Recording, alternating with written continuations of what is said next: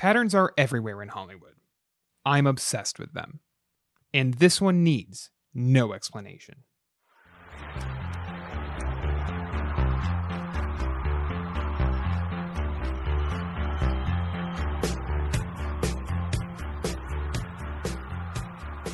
It's 2003.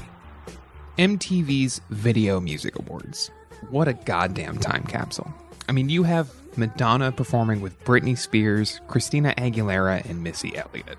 You have Jimmy Fallon in the cast of Queer Eye for the Straight Guy giving an award to Beyonce. You have the Crank Yankers presenting voting procedures for the Viewer's Choice Awards. I didn't hear what you said. Who do you want to vote for? It cannot get much more 2003 than this. And when the night finally draws to a close, and it's time to give away the award for Video of the Year, you have Adam Sandler and Snoop Dogg sharing a stage, reading off a list of nominees with one massive outlier. The nominees for the Video of the Year are Eminem, Lose Yourself. Missy Misdemeanor Elliott, Working. 50 Cent, In the Club. Justin Timberlake, Cry Me a River. Johnny Cash, Hurt.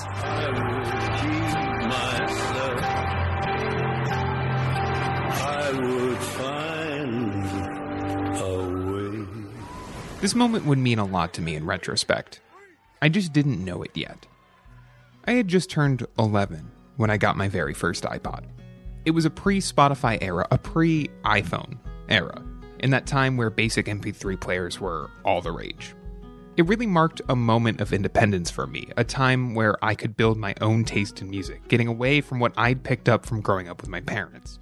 And yeah, it took some time. Music wasn't free after all, and I only had so many iTunes gift cards I could play around with.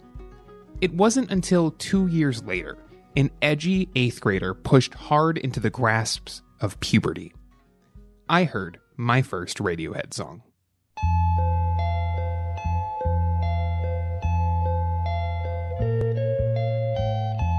The bells, the bass line, the melancholic lyrics delivered by Tom York's haunted vocals. It really spoke to 13-year-old me, in only the way Radiohead can. Honestly, it sounded like nothing else I had ever heard, a far cry from the country and classic rock I'd grown up listening to. Within that year, my musical tastes exploded. The entire alt-rock scene of the 90s was a treasure trove, leading me directly into the New York City revival of the 2000s. The White Stripes, Interpol, the Yeah Yeah Yeahs. I spent the early years of high school soaking up a scene that dominated the first half of the decade. And eventually, my old and current tastes converged into a single song.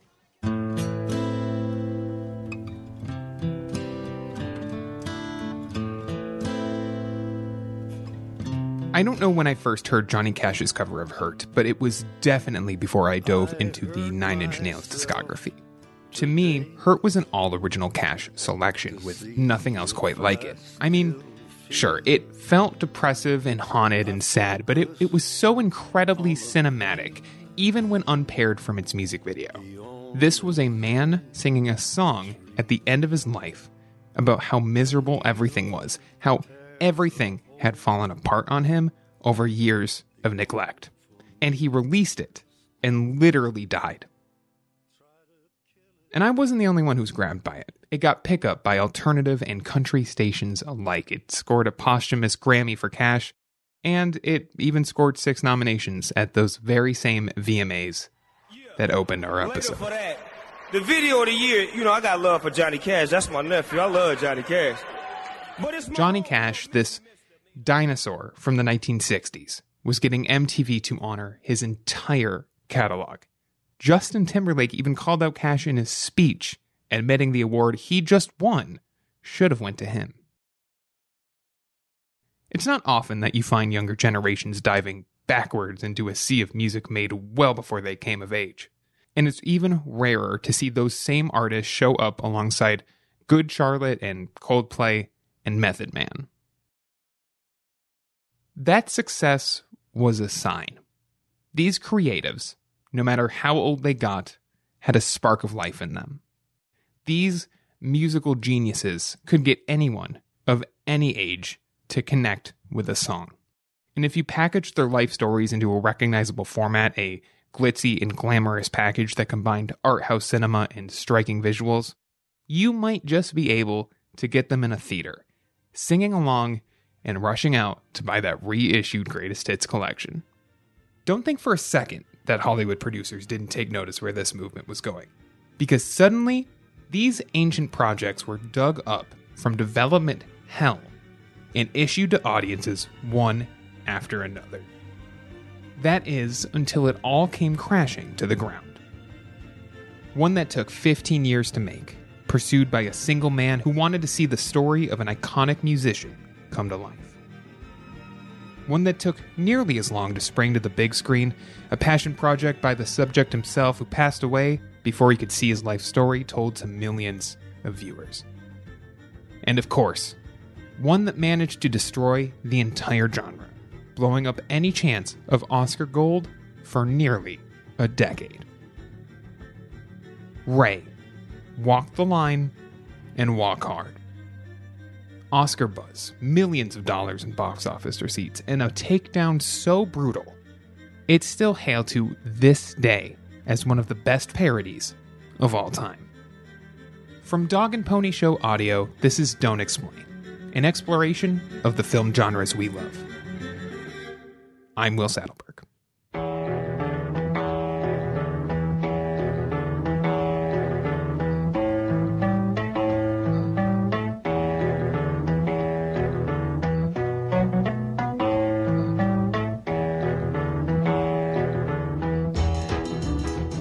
Ray might have hit theaters in 2004, but that's not where our story begins.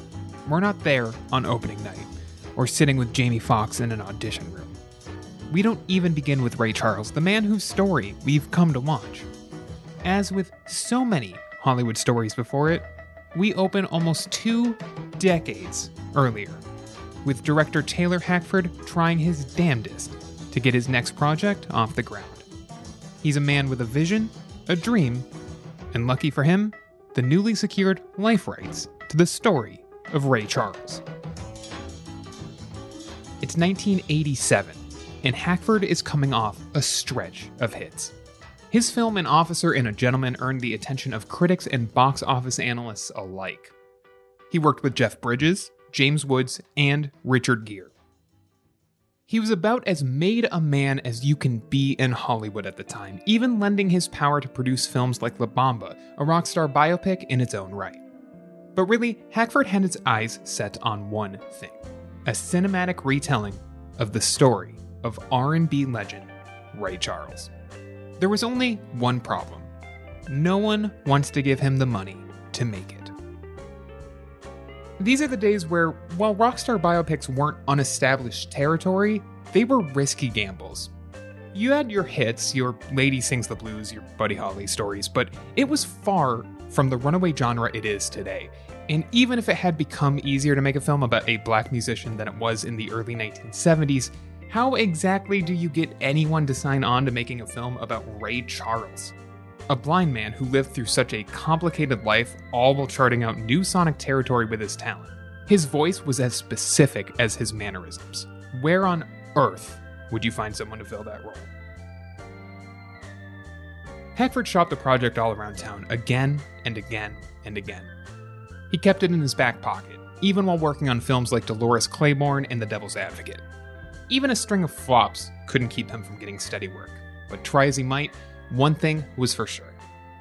No one was willing to bet some cash on a Ray Charles biopic making back a single red cent.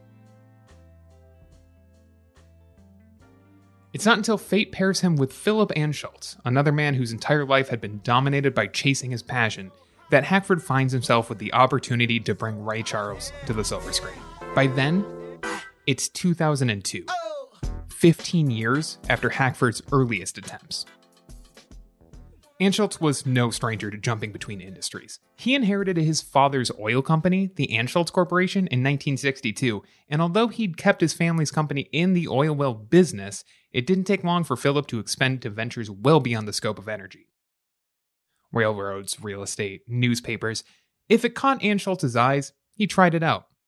He co-founded Major League Soccer in the US, he purchased LA's NHL team, the LA Kings, and he helped transform a handful of suburban publications into the Washington Examiner, a leading conservative website. Forbes has him ranked as the 66th richest person in the United States. He'd eventually become a pretty influential film producer in his own right, bringing films like The Lion, the Witch, and the Wardrobe and Steven Spielberg's The BFG to the silver screen. And while his company, Walden Media, has largely focused on adaptations of children's novels, a sister company, Bristol Bay Productions, put up a handful of adult-oriented films in the mid-2000s. And none of them made quite as big a splash as Ray. Money, sports teams, and politics aside, Ann Schultz saw something in Hackford, and he saw something in the story of Ray Charles. The man was a trailblazer, like him, pushing into success that few could ever dream of having. That was enough for him to bet big, $40 million out of his own pocket, financing the entirety of the production. For the first time, Hackford had a green light from Hollywood's money machines. Now he just needed a cast and a crew. For the script, Hackford returned to an unknown talent he met back in the early 90s. James L. White wasn't new to screenwriting, but he had yet to have any of his projects developed into actual films.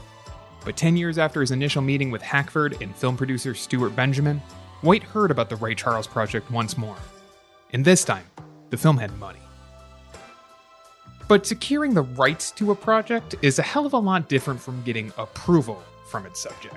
And Ray Charles wasn't a man Hackford, White, or Benjamin looked forward to dealing with. It was White who had to deal the most with the man's prickly personality before they two finally found some common ground in their childhood experiences. White once told the LA Times in an interview that Charles opened up to him through the process. Whenever he was struggling to get a scene down on paper, Ray would simply remind him that White had been there to tie in his own life, his own experiences, with the life of Ray Charles. With funding acquired and a script in the works, there was one major hurdle left to clear. Who the hell is equipped with the skill, the focus, the screen presence to fill the shoes of Ray Charles? The filmmakers knew exactly who their first choice was, one of the greatest actors to ever grace the silver screen.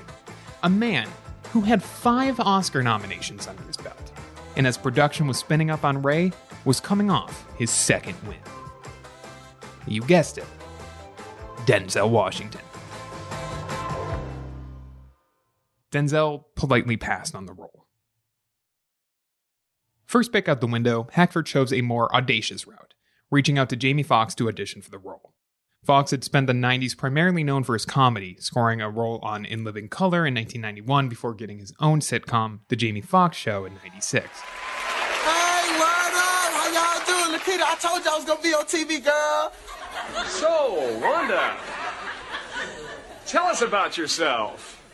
Oh, okay then, for real. It wasn't until Oliver Stone's 1998 film Any Given Sunday that Foxx was able to show off his dramatic chops alongside the likes of Al Pacino and James Woods. He followed it up in 2001 with his first of 3 collaborations with Michael Mann playing opposite Will Smith and Ali. Hackford was impressed with the performances in both films, and once he learned about Fox's musical background, he'd been playing piano since he was 3, it seemed like a match made in heaven. For the audition, Hackford arranged for Foxx and Ray Charles to meet in the Legends recording studio, where Ray demanded the two play piano back to back. Everybody tell us to stop talking this, talking shit. What key do you like to play the blues? Oh, any key. Wait now. G is all right. Well, let's play some blues. Key of G, right? Key of G. Go ahead. I'm gonna follow you. No, I'll follow you because I'm gonna let you start it off. It's just been played by that tempo. Go ahead. What about? Foxx managed to keep up, earning Hackford full approval on his choice in casting. He also signed off on the script, which had been specially printed in Braille. He objected to 2 scenes before filming began, one showing him uninterested in learning how to play the piano, and one depicting him showing Regina King's character Margie how to use heroin. Despite the stars finally aligning, filming was not as easy as Hackford probably hoped it'd be.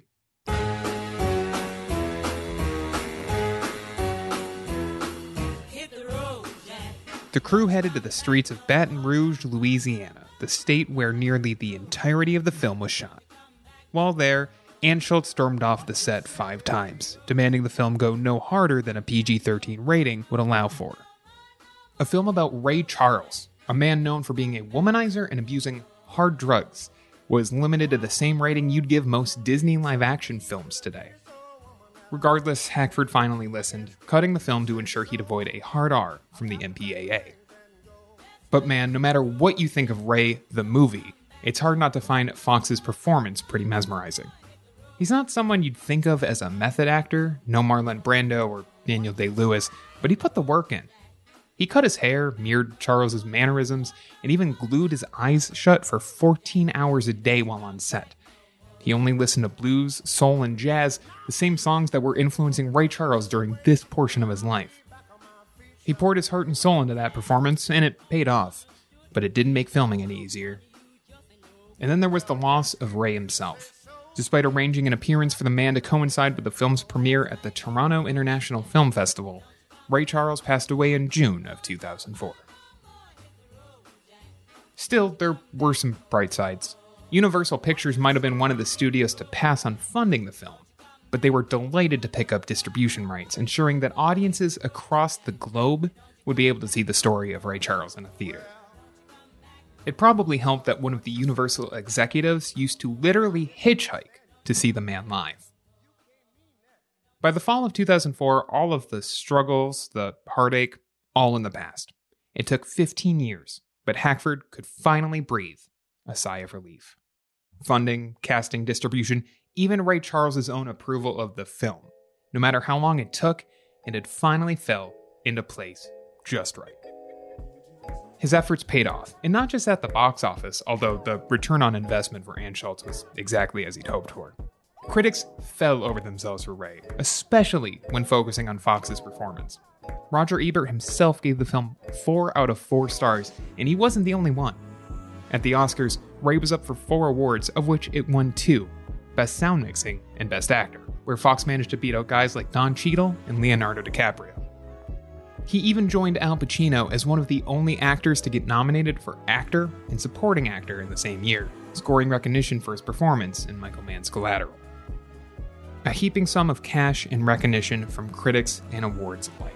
It seems like it was enough to put Ray into the history books, cementing it as one of the greatest portrayals of a living legend of all time. All the cast and crew had to do was wait and let time carry them into film history. Here's the issue. I don't think Ray is a very good movie, especially considering the praise heaped onto it when it premiered in 2004. For better or worse, and mostly for worse, Ray effectively takes the Rockstar biopic template established by films throughout the last 3 decades and etches it into stone. The constant flashbacks, the epilogue ending, the brilliant spark that causes a hit song to be written on the spot. It's all here, and it's aged so poorly with time that it's hard to take seriously these days. Georgia, Georgia, the whole day. A dated presentation wouldn't necessarily be the worst thing in the world if the movie surrounding it was still passable. We as the audience love tropes. It's why superhero movies continue to do so well at the box office. Unfortunately, Ray's style of filmmaking is hopelessly outdated. I mean, literally, I'd go as far to say it feels like a cable movie of the week, something you'd catch on A&E in the afternoon alongside that Great Gatsby adaptation that a pre-Anchorman Paul Rudd is in. Unsurprisingly, the entire film is anchored by Jamie Foxx's turn as Ray, a performance that is absolutely undeniable, even if it begins to feel like a parody of itself in the final few minutes of the movie. His dedication on camera aside, Fox is constantly betrayed by the script, the direction, and the editing. Often, all 3 at once. At 2.5 hours long, Ray's script effectively looks to cover every single major moment of Ray's life, leading up to the late 1960s when he heads to rehab and finally kicks his drug habit cold turkey. Rather than telling the story from Ray's childhood up into his stardom, The film employs flashbacks, accomplished by the screen flashing red at random points in the story while we return to the past to explore the man's life. The story of Ray's brother drowning while he helplessly watches is used as an explanation for how the man went blind, effectively kicking off his loss of vision as a punishment for not saving his brother. Never mind that Ray was already losing his sight when his brother drowned in real life, or that he tried to save him from drowning without standing by in shock. If you ask Ray the movie, his loss of vision is a direct result, a punishment from God. It feels cruel, and what's more, it feels completely disconnected from the man we're watching in the present of the film. Although Ray's past intersects with his story a few times, primarily through flashes of water seen only in the man's head, it doesn't come into a head until the final moments of the film, when Ray's laying in rehab. That scene is meant to be dramatic and heartbreaking, but as the grand finale of the film, it feels completely out of place. The sudden shift in tone, the use of shaky cam, the close-ups on Fox's face, all of it feels so over the top, it's tough to take seriously.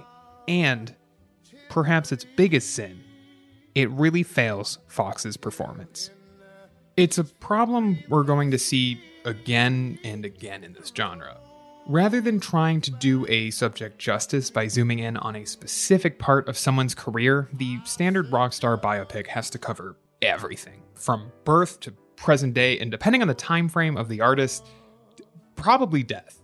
And instead of feeling like something engaging, like the definitive work on someone's life, it ends up feeling like an excuse to shoehorn a dozen of the musician's most famous songs into a single film, offering an extended music video sequence without much more.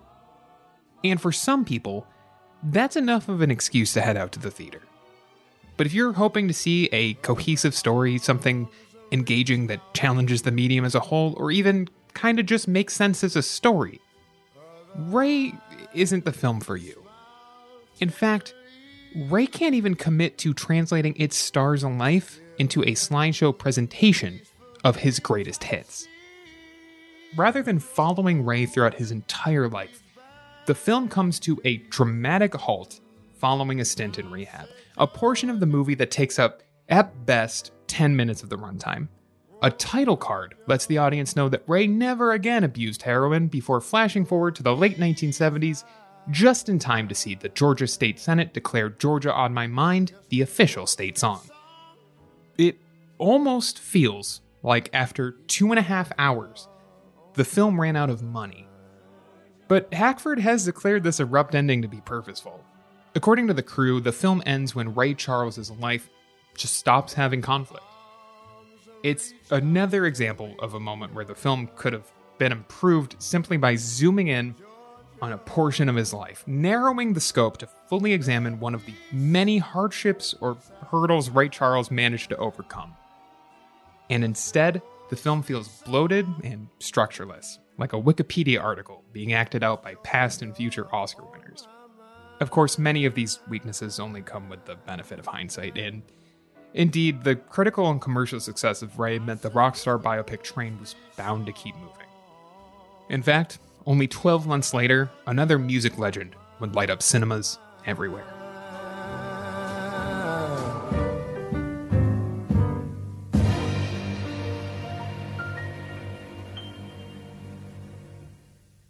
She came to the rugged West with a purpose. I'm a doctor. We don't need her help. And found prejudice and hardship. If you're going to survive, you better learn to make it on your own. In a country where it's... Let's back up, because the story of Ray isn't the only project getting pitched around Hollywood in the 90s. In 1993, CBS premieres a brand new Western, Dr. Quinn, Medicine Man. The sweeping saga of a beautiful adventurer in an untamed land, with Joe Lando, and starring Jane Seymour as Dr. Quinn, Medicine Despite Woman. airing on Saturday nights, it manages to score surprisingly big in the ratings, and over its 6-season run attracts a ton of guest stars from the world of country music. Willie Nelson, Kenny Rogers, and Trisha Yearwood all make appearances throughout the show's run, but its biggest name by far appears really early on. Hello, I'm Johnny Cash.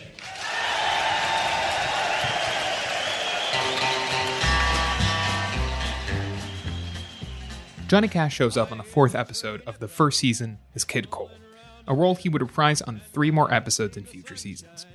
It's no secret that the 80s and 90s were a rough patch for Cash creatively.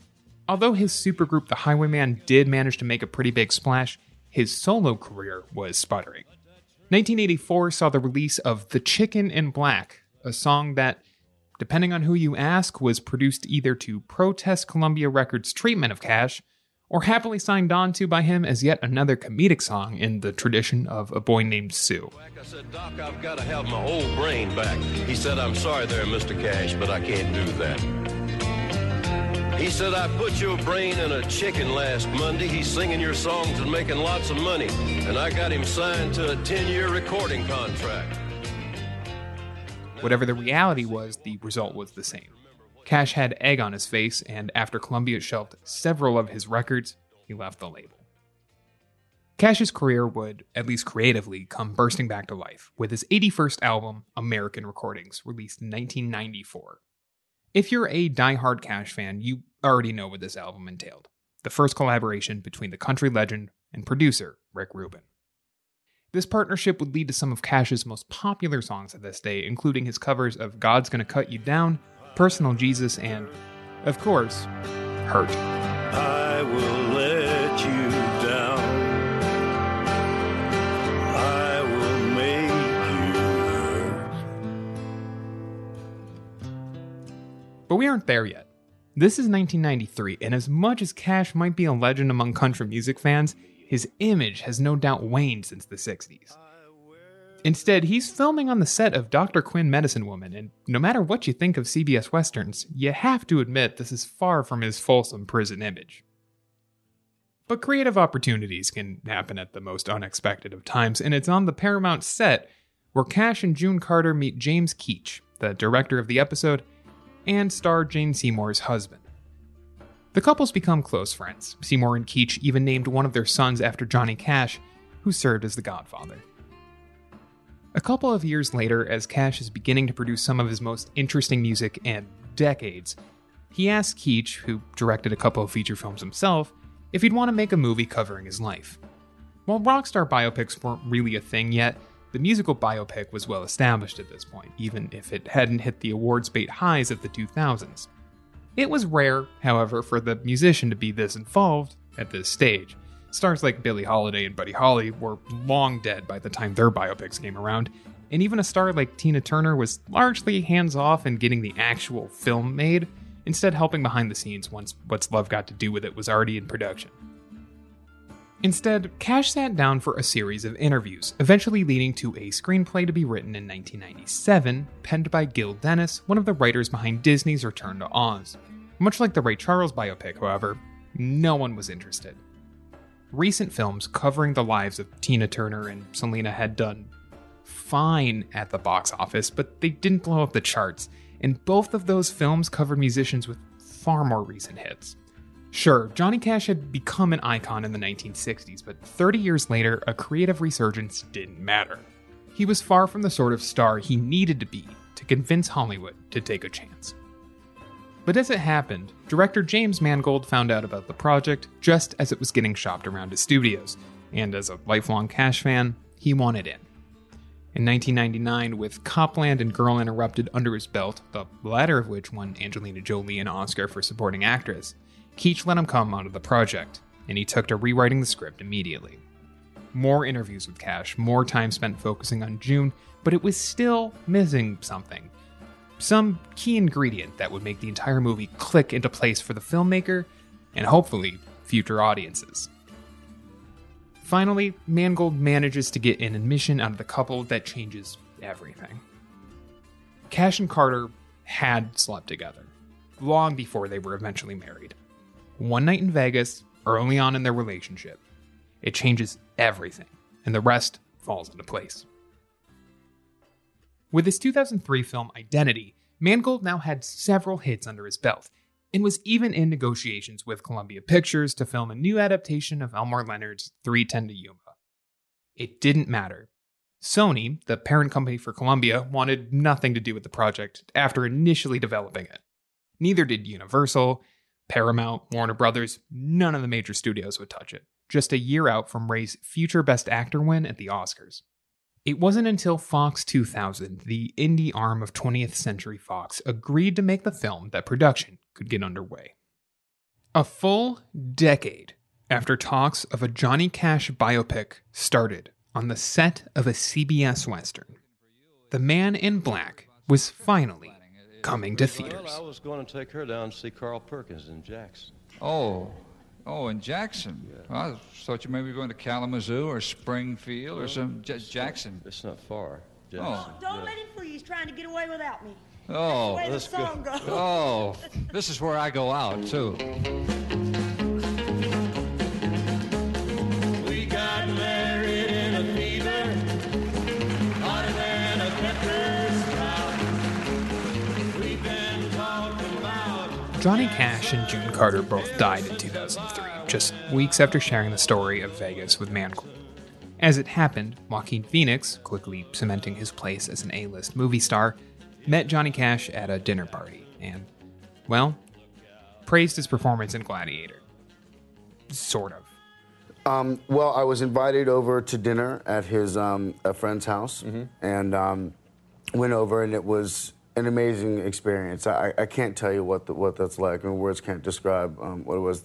John and June were just beautiful people, and they sang this song together and looked in each other's eyes, and it was just beautiful, spiritual. And then I had to leave, and John stopped me as I was walking out, and he was a real fan of this movie. I did Gladiator, and he said, "My favorite part is when you said your son squealed like a girl when they nailed him to the cross, and your wife moaned like a whore as they ravaged her again and again and again." I love that part. We all remember that, yeah. Yeah, I mean, the most sadistic dialogue ever committed to celluloid. Right. And that's what he like. If anything, the story proved this. While Ray Charles might have objected to certain portions of his life shown on celluloid, especially when it came down to the women he loved, Cash was a much more sadistic man. There was free rein to live and portray the life of Johnny Cash. Despite Mangold's support, Phoenix initially didn't want to take on the role, but once the film got the green light from Fox, he flew out to LA to start working on the music with composer T-Bone Bennett. Reese Witherspoon, meanwhile, was just as essential to the film. Her performance as June Carter might be the best I've seen for this podcast so far, as she switches between her bubbly onstage persona and the real woman behind the scenes. Her career wasn't as far along as Phoenix's, on an awards level at least.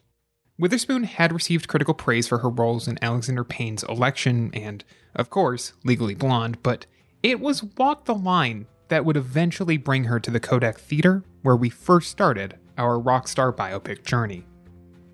Neither actor knew they'd be required to do their own singing. I keep a close watch on this heart of mine.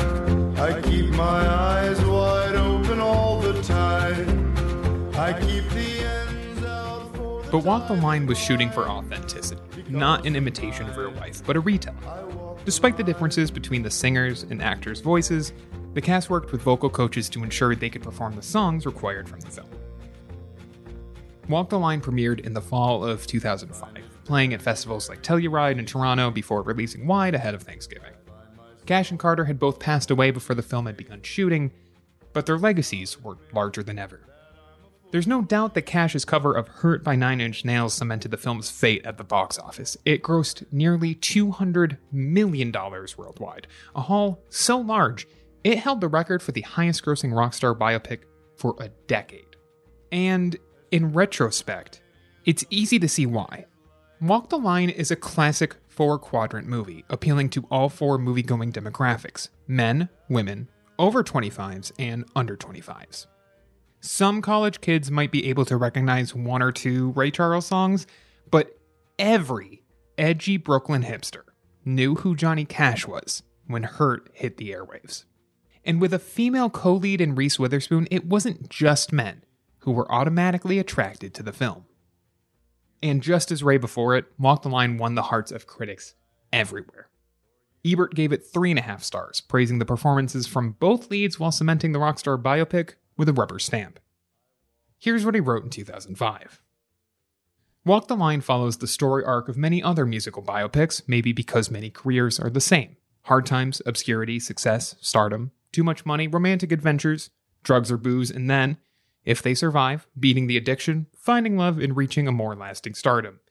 That more or less describes last year's Ray, but every time we see the story, the characters change, and so does the music. And that makes it new. Despite Ebert deducting half a star from his review, I hold a very different point of view. Walk the Line is undoubtedly a better film than Ray, even as it struggles with similar pacing, editing, and script issues in its first half. It still, at times, feels like it's running through a greatest hits of Cash's life to get to what it really wants to focus on: the relationship between Johnny Cash and June Carter. You're my best friend. Marry me.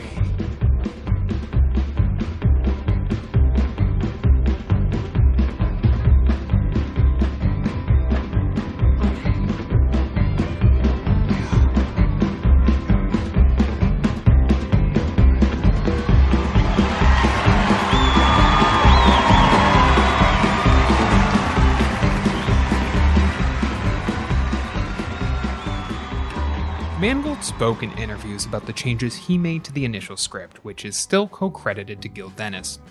He worked to get the film away from what his then-wife and producing partner, Kathy Conrad, called an ABCD form of storytelling, something that went scene by scene without, as she told the New York Times, emotional energy or conflict. It's the exact problem that Ray struggles with, and once you know the adjustments Mangold was working behind the scenes to implement, it's impossible not to see what he added to the script. The best parts of the film are when it slows down to focus on two people, June and Johnny.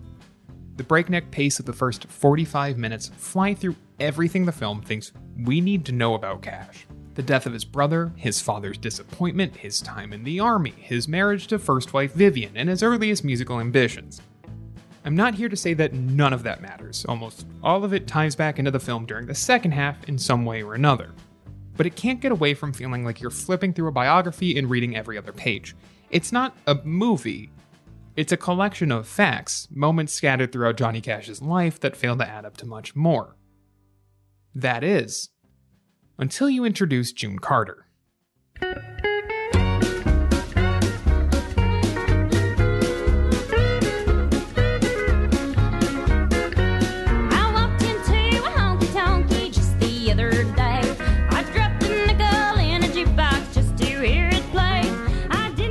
Chemistry between Phoenix and Witherspoon immediately lights up the screen, grabbing audience members who may have been checking their Moto Razrs or whatever phone was popular in 2005. It's such a breath of fresh air, it makes it difficult to watch the scenes between Cash and Vivian, his first wife. The script completely fails to make Vivian's motivations clear. She initially wants Cash to ditch his music dreams for fear of living in poverty and squalor, only to become shrill and cold once he hits it big. Obviously, the real-life Vivian had good reason to be frustrated with her husband, but this film completely fails to sell her side of the story. The back half of Walk the Line slows down, focusing almost exclusively on Cash's troubles with addiction and his unrequited love of Carter. This is where the film manages to work the best, even if it still struggles with some of the structural issues left over from early drafts.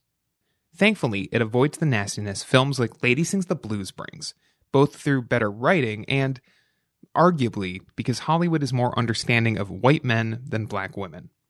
It does fail in other ways, though. For example, the film opens with Cash reminiscing on his life before he takes the stage at Folsom Prison, arguably the most famous thing he ever did. And as an audience member, that moment sits in the back of your head from the second you see it. Here, the filmmakers are promising that you're going to get to experience what Folsom's inmates saw decades ago. Up close and on the big screen. I've seen a thing or two, you know. Well, that was till a moment ago. 'Cause I gotta tell you, my hat's off to you now. 'Cause I ain't never had to drink this yellow water you got here at Folsom.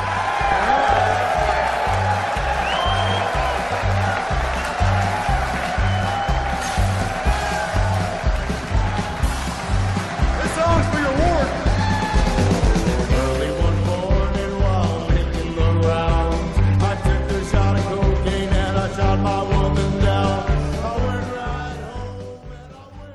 and then the film gives it a few minutes of screen time before hastily moving along. In many ways, Walk the Line is the best example of the Rockstar biopic formula in its purest form. The artist is honored, the supporting roles are overcast, and the lead actors pour everything they have into their performances. But most of all, it squeezes in every hit song it can, even if it has to rush through its plot to do it. Cash's struggle with addiction, his efforts to get clean and revive his career after collapsing on stage, his love for June Carter, all building to this performance in Folsom Prison. That's the movie. Everything else can exist in the background, but for Walk the Line to truly achieve cinematic greatness, it just needed a better sense of focus. But hey, at least it has an actual ending. Freeze frame or not, it's more than Ray can say.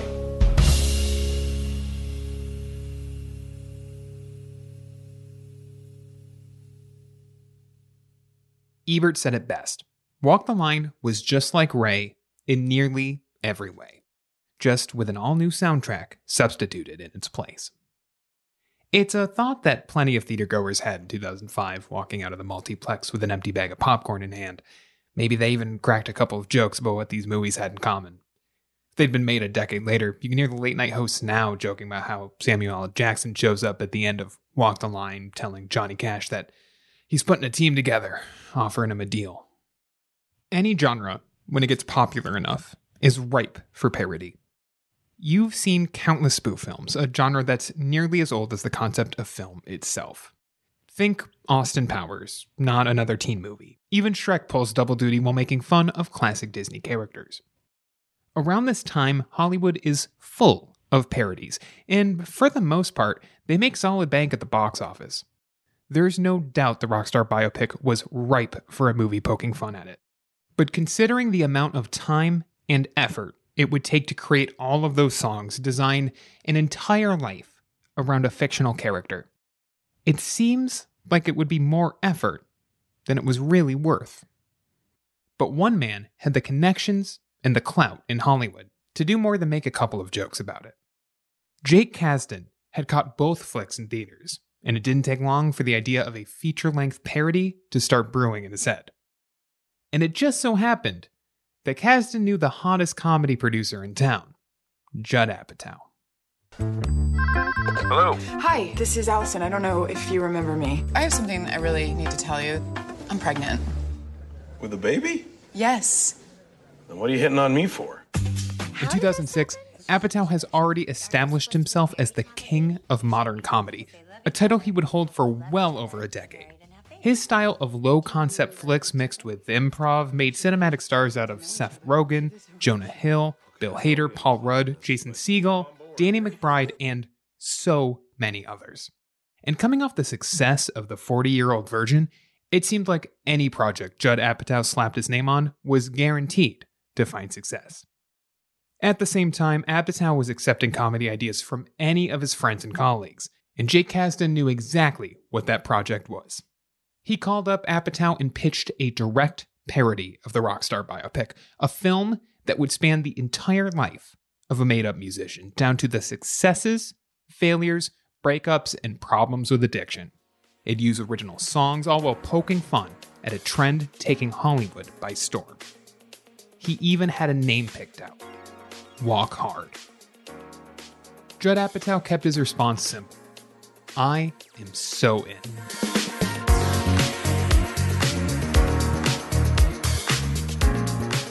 Ray and Walk the Line proved themselves both to critics and to box office analysts, but it took years for them to get financing. Ray literally needed an oil baron to come in and get the project off the ground. But with Kasdan's rock-solid pitch and Apatow's blessing, the studio pitch for this new project was a whole lot easier. 45 minutes. 45 minutes after calling Apatow, Kasdan had a green light from Sony, the same production studio that had turned away Ray and Walk the Line. It would turn out to be a massive financial mistake.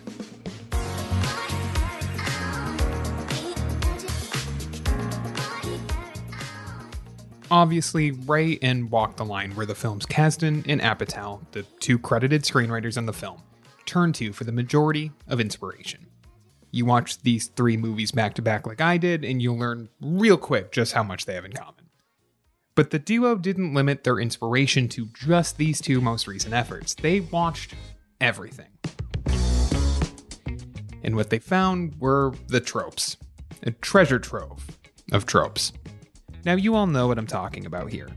Disapproving parents, lovers at first sight, cameos from other musicians that were popular at the time, constant references to whatever time period the movie found itself in. Even small touches like the main character constantly being referred to by their full name whenever anyone walked into a scene. It all made the script, which slowly became a complete takedown of the Rockstar biopic genre, revealing every magic trick the filmmakers had up their sleeves. If they were lucky, Walk Hard would be a movie that showed packed audiences everywhere how these movies functioned from beginning to end. Hopefully, it would also be hilarious. Walk Hard, the Dewey Cox story, has all the makings of the next great Apatow hit. It just needed to get 2 things right to land the punches. An all-star actor capable of laughs and dramatic chops in the same scene, and a soundtrack both musically on point and hilarious in one go. Luckily enough, Kasdan and Apatow knew the right people for both. First, the lead. Dewey Cox, as a character, had the tragic backstory of Johnny Cash with loss of sense coming from Ray Charles. In this case, smell. You needed an actor who could sell the audience that this man, this joke, was a real living legend while keeping the humor as high as possible. There's really only one man for the job, a man whose resume can include 3 Paul Thomas Anderson movies and Talladega Nights. There's something I want to get off my chest. And it's about that summer when you went away to community college. I got an offer to do Playgirl magazine, and I did it. I did a full spread for Playgirl magazine. I mean spread, man. I pulled my butt apart and stuff, and I was totally nude, and it was weird. I mean, you probably didn't hear about it because I went under the name of Mike Honcho, but I just wanted you to know that. If you could hear me, if it got into your brain somehow. And that's John C. Reilly. Kasdan and Apatow told Reilly that he was their first and only choice, and the actor signed on to star. Although at the time he felt he might not be able to mix comedy, drama, and singing all in one performance, he took it on anyway.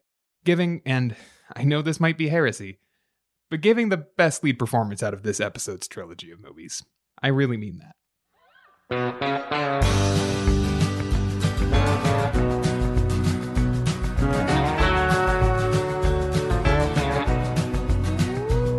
Walk hard, hard. Down To get the music right, composer and musician Michael Andrews was brought in to act as the music director. He arranged a number of collaborators to work together on more than 100 song ideas, 40 of which were completed and 33 made it into the film.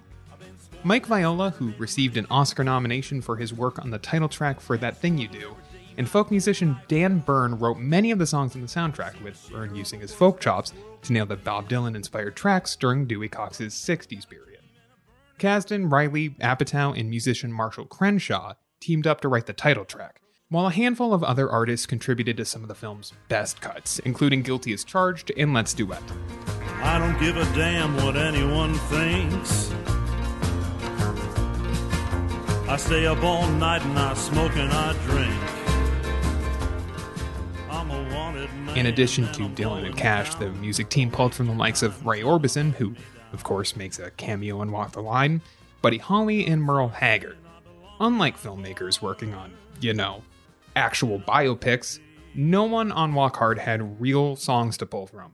Everything had to be written on the spot, fitting into the movie narratively, while keeping the audience engaged and laughing and, sounding good. It's the tightest tightrope anyone could have ever had to walk, with Viola and Byrne punching up lyrics day in and day out from a room at a Best Western. The only way Walk Hard works is if the songs are both funny and good.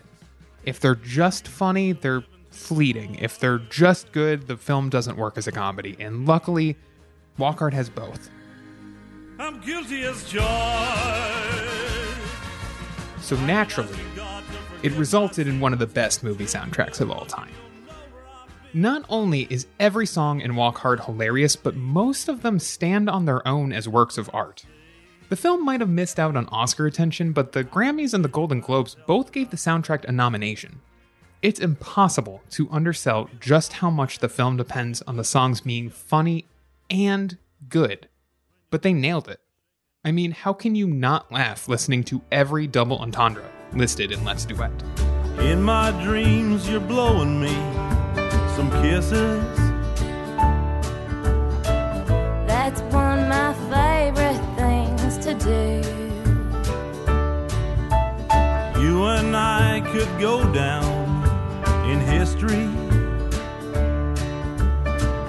That's what I'm praying to do with you.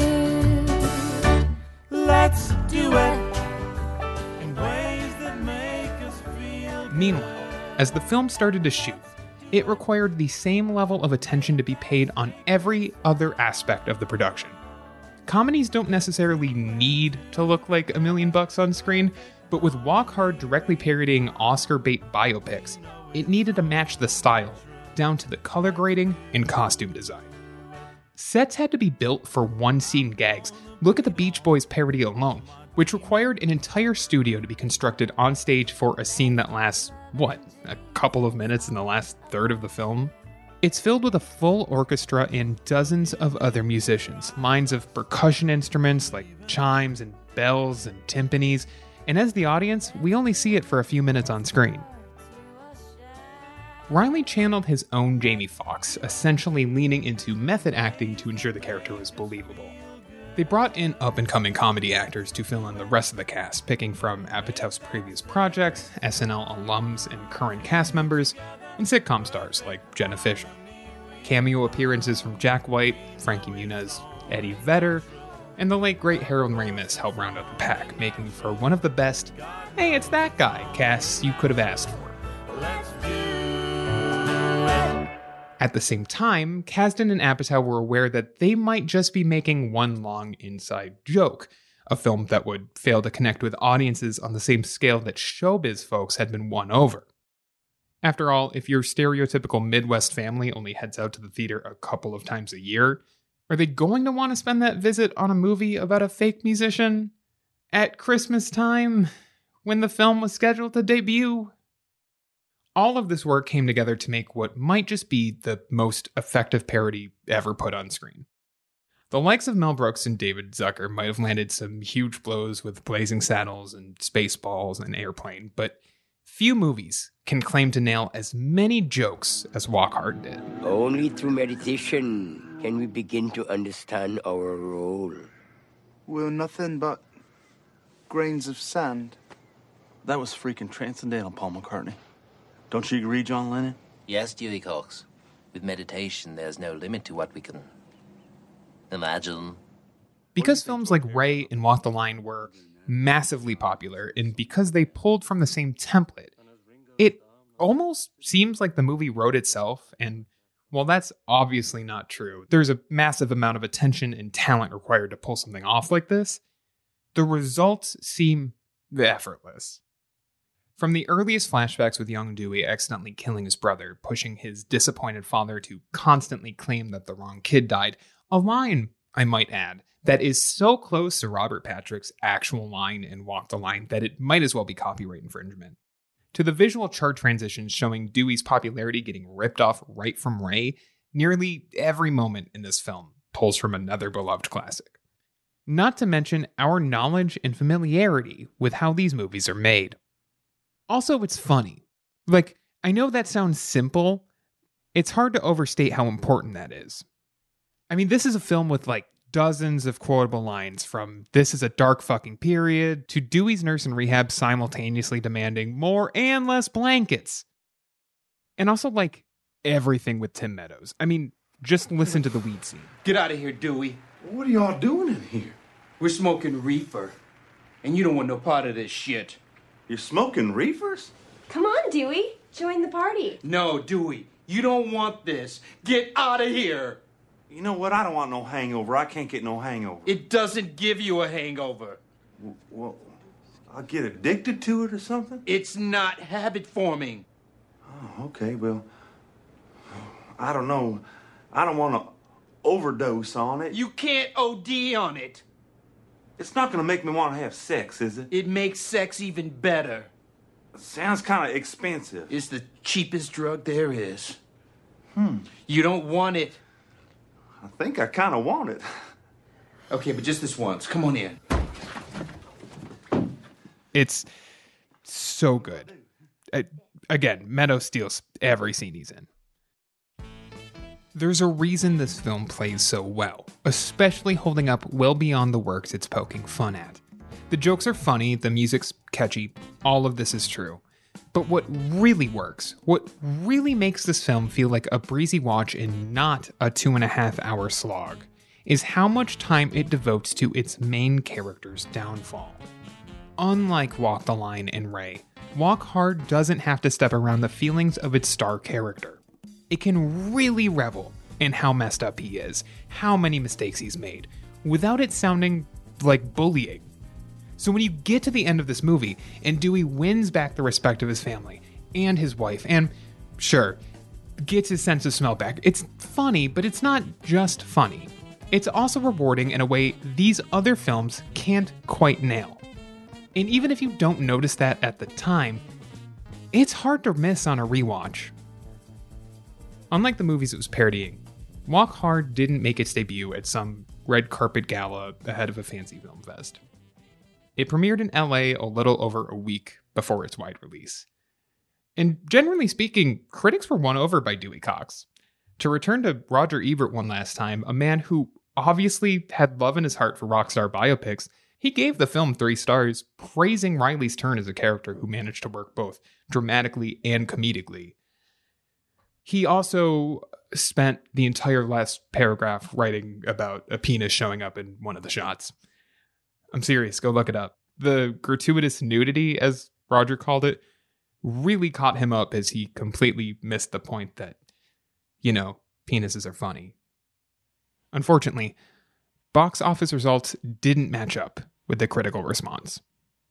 Obviously, one of the main issues I've already addressed, releasing a relatively niche hard R comedy ahead of the holidays, feels like a recipe for disaster, and it basically was. The 2007 writer's strike was ongoing, so the usual run of late-night shows, your Lettermans, Leno's, Colbert's, all off the air. Instead, Sony gave the cast and crew enough budget to do a limited 7-city tour with Riley in character as Dewey Cox.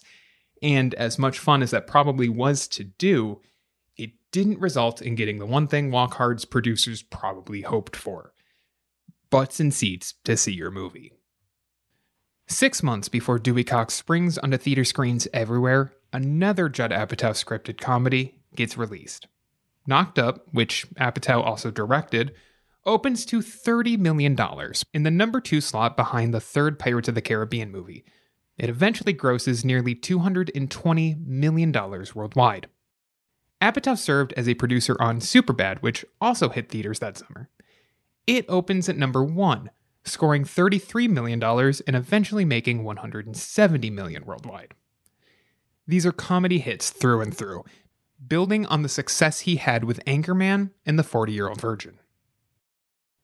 Walk Hard opened at number 9 on the box office charts to $4.1 million on its first weekend.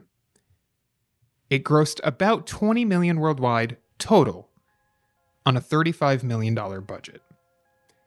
It bombs so hard it can't beat Knocked Up or Superbad's opening weekends, even when counting international dollars.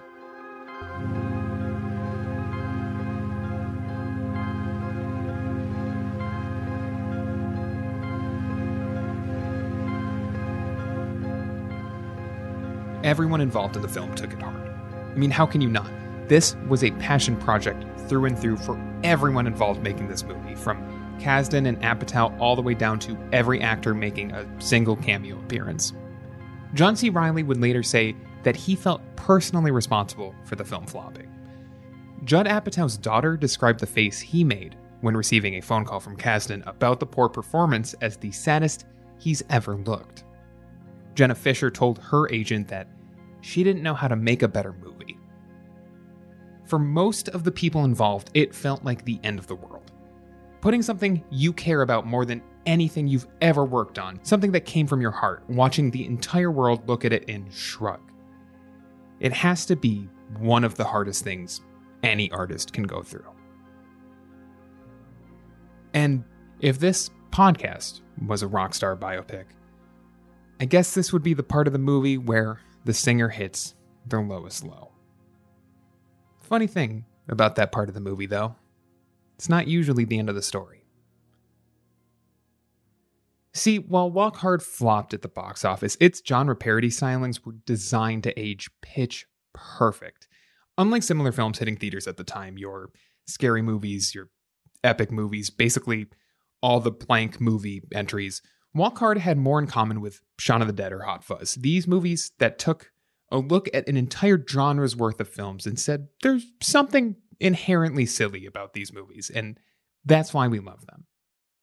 From the beginning of the film, with Dewey Cox staring off into the distance before the biggest concert of his life, the movie knows exactly what it's doing. It never loses focus from the subject. It always relates its jokes back to the tropes that every Rockstar biopic had employed on their way to box office success and awards gold. For my money, it's one of the funniest comedies of the 2000s, and I'm far from the only one who feels that way.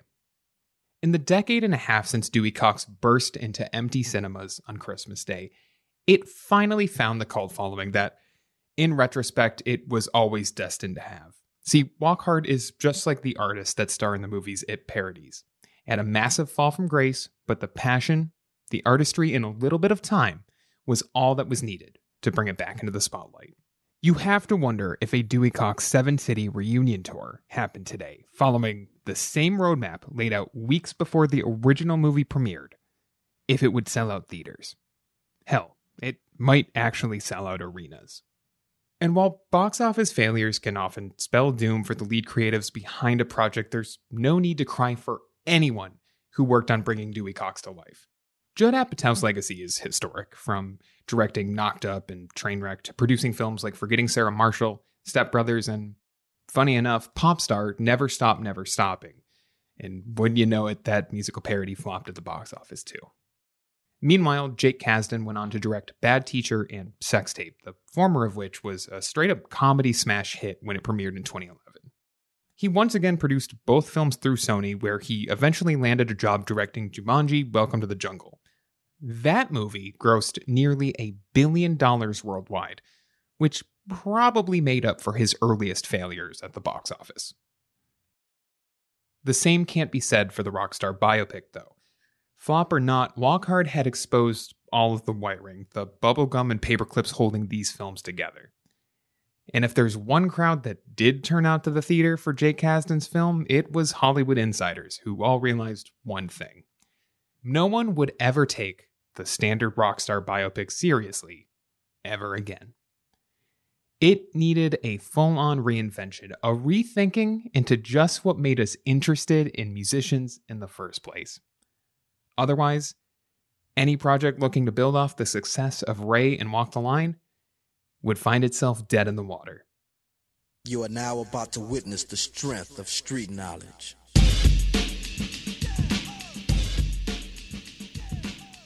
Next time on Don't Explain, we look at the death and rebirth of the Rockstar biopic, as the genre disappears into the indie scene, only to reemerge bigger, bolder, and more successful than ever. Get on up. Straight Outta Compton, Bohemian Rhapsody. Performances and productions so massive, they were impossible for audiences, and for the Academy to ignore.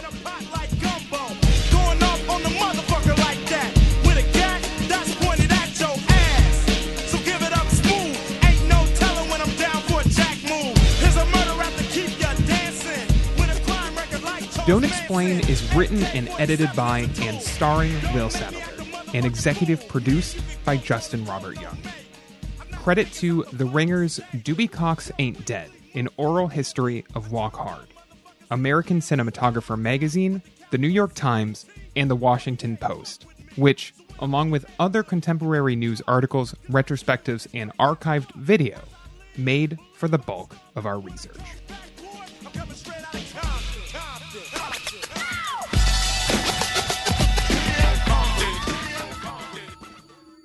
Dog and Pony Show audio.